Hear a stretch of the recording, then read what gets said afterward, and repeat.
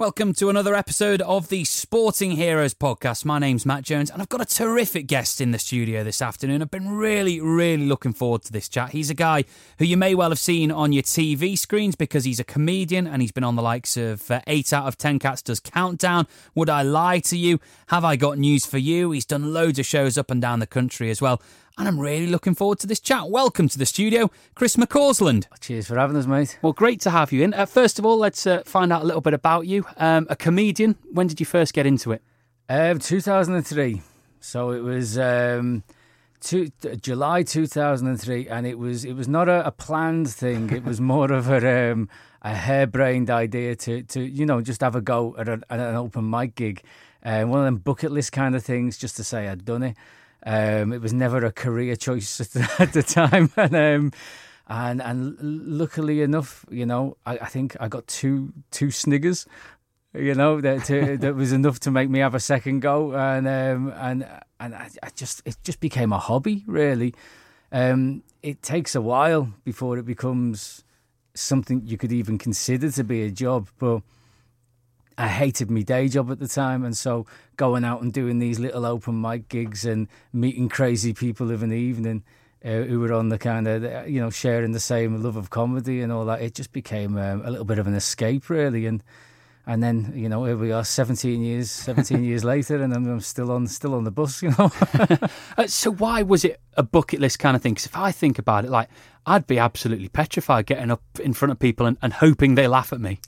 Yeah, and it was one of them things that popped into my head. What happened was I was off work at the time. I think it was shingles or something I had, and I was bored at home. And I was on the internet, and I came across something that said it was like a teach yourself comedy thing. You can be a stand-up comedian, and the first reaction in your head is, oh, I could never do that, because my favourite comedian was Eddie Izzard, and he just had that wow factor, that X factor, so I could never do that. And then I just kind of thought about it a bit too long, and I was like, I'm sure loads of people must have a go, and loads of people must be really rubbish.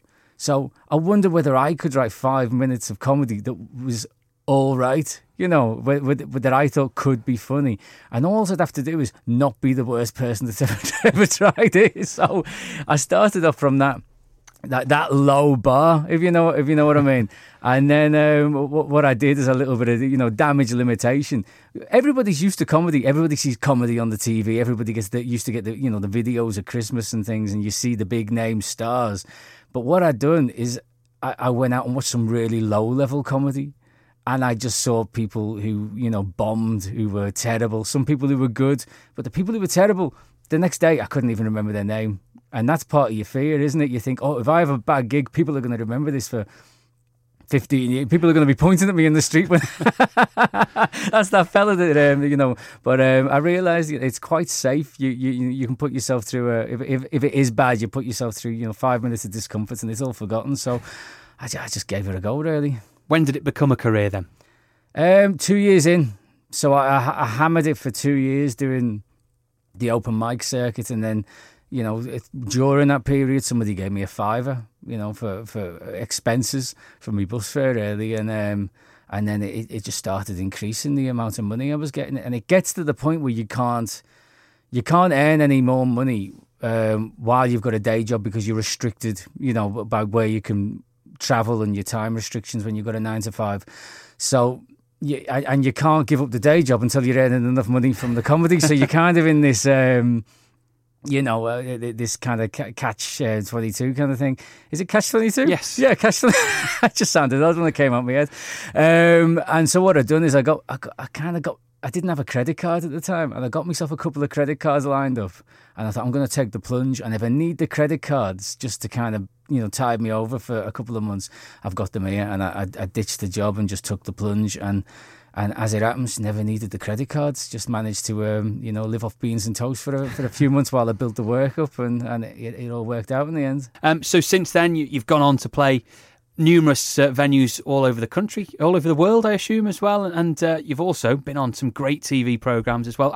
How does it differ going on something like Have I Got News for You or 8 out of 10 Cats compared to what you would do up on stage at the Slaughterhouse on a Friday night?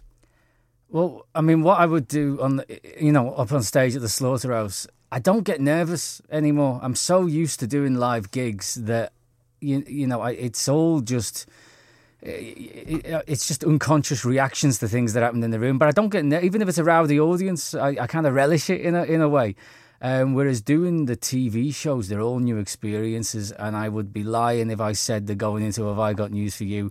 I might have looked calm on the surface, but I was petrified inside, because a lot of these panel shows, if you're not funny, you kind of just don't make the edit as much as the people who are funny. Whereas on Have I Got News for You, I thought you could very easily look stupid, if you say the wrong thing or something that Ian Hislop pulls you apart on. I'm not a political comedian either. It's not natural in me. I like silliness and nonsense and biographical stuff about life and family and stuff like that. So I had my head in the newspapers for 3 weeks beforehand just to get me brain on it a little bit. But once you get those laughs in the studio as well, you just relax into it. And luckily, enough. The guys I was working with, like on Would I Lie to You, I was sat next to Lee Mack, and he was so generous with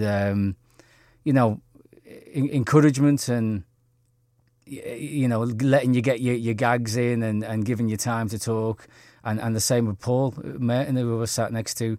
Even though in my head for the first 15 minutes of How I Got Used to You, I think I was just inside my head just shouting, I'm sat next to Paul Merton, I'm sat next to...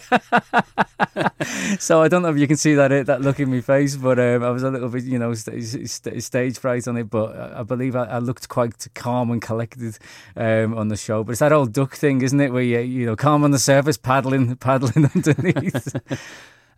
Those TV appearances as well, when they come around, so you've been doing this, as you've said, for 17 years. Yeah, coming up to that, yeah. When these kind of appearances come around, or the offers, you must think, what a great thing and what a great opportunity to kind of further your profile as well. Absolutely, yeah. I mean, the way I look at it now is, this is definitely a purple patch I've hit. I'm on a little run. I think when you prove yourself on one, you get another one. And when you prove yourself on that, you get another two opportunities. And so I've definitely hit a purple patch. And the way I'm looking at it here is it's either a real boost to my career or a glorious swan song. All these shows that 5 years ago were pipe dreams of, will I ever get to play on something like that? And then all of a sudden they're all coming in at once. And I'm enjoying the fear as well. The, putting yourself outside your comfort zone, having to learn, new skills, really, which stand-up's very solitary. You might do it with other people on a bill at a club, but when you're up there on your own. That's the difference, I suppose, with improv. Improv's very, improv comedy is very much a team game with, lots of us on stage at the same time. And I've got no experience in that area really, whereas panel shows are a lot more like that. It's a team sport, you're all trying to give each other opportunities to be funny as well as be funny yourself. So as well as comedy being a huge part of your life, you're also a massive football fan. Absolutely. And a big fan of Liverpool. We will get on to your sporting hero shortly, but where does your association with the Reds go back to? Since I can remember, really, it's just one of them things that you're born into, aren't you? It's I'm sure there's loads of families out there that are split down the middle, but my family's very much a Red family, and so it was never even a decision that was made on my part. I just grew up being a Liverpool fan, much in the same way that I grew up, eating chips. Really. Can you remember your first game? First game I ever went to was, and I can't remember the year, but it was against Tottenham. We got beat 1-0. An inauspicious start then. It was, and then the second game I went to was against Chelsea, and I remember we won 2-0. And you see, what your audience, people at home might know, I'm blind now. I used to be able to see when I was younger, but my eyesight was never perfect. So it was even when I was younger, it was very, very bad. So I was never a regular at the football. It was It was more just every so often I'd go along to enjoy the atmosphere, if you know what I mean. It's a lot of money to spend on somebody that can't actually see what's happening. So you've had, well, just on the eyesight then, so you've had deteriorating eyesight for quite a while. Yes. And I'd say blind for like at least the last 20 years. Really. Right. So how do you find following football now then? It's I mean my go-to way of taking in the football is the radio. So the commentary on the radio is always so much more descriptive than on the TV. You can watch it on the TV and they'll spend 5 minutes just having a chat and or just every so often just mentioning the name of a player who's received a pass, where on the radio they make a throw-in sound exciting. So I always enjoy going more for listening to the radio. But one thing that does mean is it kind of removes some of the social aspects of football from your life, in that if I do go to the pub to share in watching the football with people, I can't enjoy the actual game as much. It's got to be a trade-off, you know what I mean? Because even if they have the commentary turned up in the pub and you can hear everyone gets excited on the exciting bits, and so you only really hear the boring bits. It's Radio City Talk. My name's Matt Jones. Chris McCausland, comedian, is in the studio, and as we're talking about the Reds, let's get on to your sporting hero. So who was it that you just wanted to be when you were growing up from a footballing sense? Well, do you know what? It's a tricky one, because we're blessed with so many heroes as Liverpool fans, and when you're a kid, you've got so many favourite players, and 1985-86 was, although I've got kind of flash memories of things that happened in 84 in the European Cup final and the Milk Cup final and things like that, 95-96 is the one that I have a lot of memories of. One of the key players in that season was Craig Johnson, and Craig Johnson was Australian, and it sounds mad, but like to say this now, but like back in 1985-86, that was really exotic. In a team full of Irishmen and a Welshman and Scots and Scousers and Englishmen. It wasn't the multicultural international affair that the football is today. Craig Johnson was interesting. He was a workhorse. He put a lot of effort in. I think in that season, apart from Bruce, he had the most appearances for Liverpool in the whole season. And the thing about Craig Johnson for me is he's one of them players that I really liked when I was a kid. But as you grow older and you kind of go through different ages, different kind of milestones in your own life, and you kind of have different appreciations for him of what he had to achieve to be there. You know what I mean? Things you didn't maybe realise when you were 9, when you were 10, when you were 12. And his life story is incredible, really. And we're all aware of people like Michael Owen who will say quite and probably quite correctly in some ways that he was the best player at every age level he played at. Craig Johnson will say that he was probably the worst player. He was the worst player in the best team, and he was, even when he was growing up, he was the 3rd or 4th best player in the team, in the youth teams, and he had to really, really graft at his skill in order to achieve what he had. And I've always been a fan of the underdog. I always love a player proving me wrong, and Liverpool's littered with examples of it from, people like Lucas. When Lucas came to Liverpool, and, for about 2 or 3 years, it felt like we had the worst Brazilian that had ever played football. and then there was like a 3-year period towards the end of his career that he was my favourite player. Steven Gerrard's obviously everybody's favourite player, but just the player that you just feel, just a like of because they've proven you wrong, and he was dependable and solid. And at the minute, it's probably Jordan Henderson, because he's been written off so many times, and if he doesn't get he's got to be one of the top 2 for PFA Player of the Year this year. And I love it. I love it so much that these players prove people wrong. And Craig Johnson was probably the first one of them, from my life following football, who was told by Jack Charlton when he first came over to the country and played for Middlesbrough that he was the worst player he'd ever seen in his life. And he just grafted. He grafted off the pitch, just in a garage, kicking a ball against the wall, playing blindfolded in this garage, trying to hit targets and things like that for, in his own time, and managed to force his way into the team.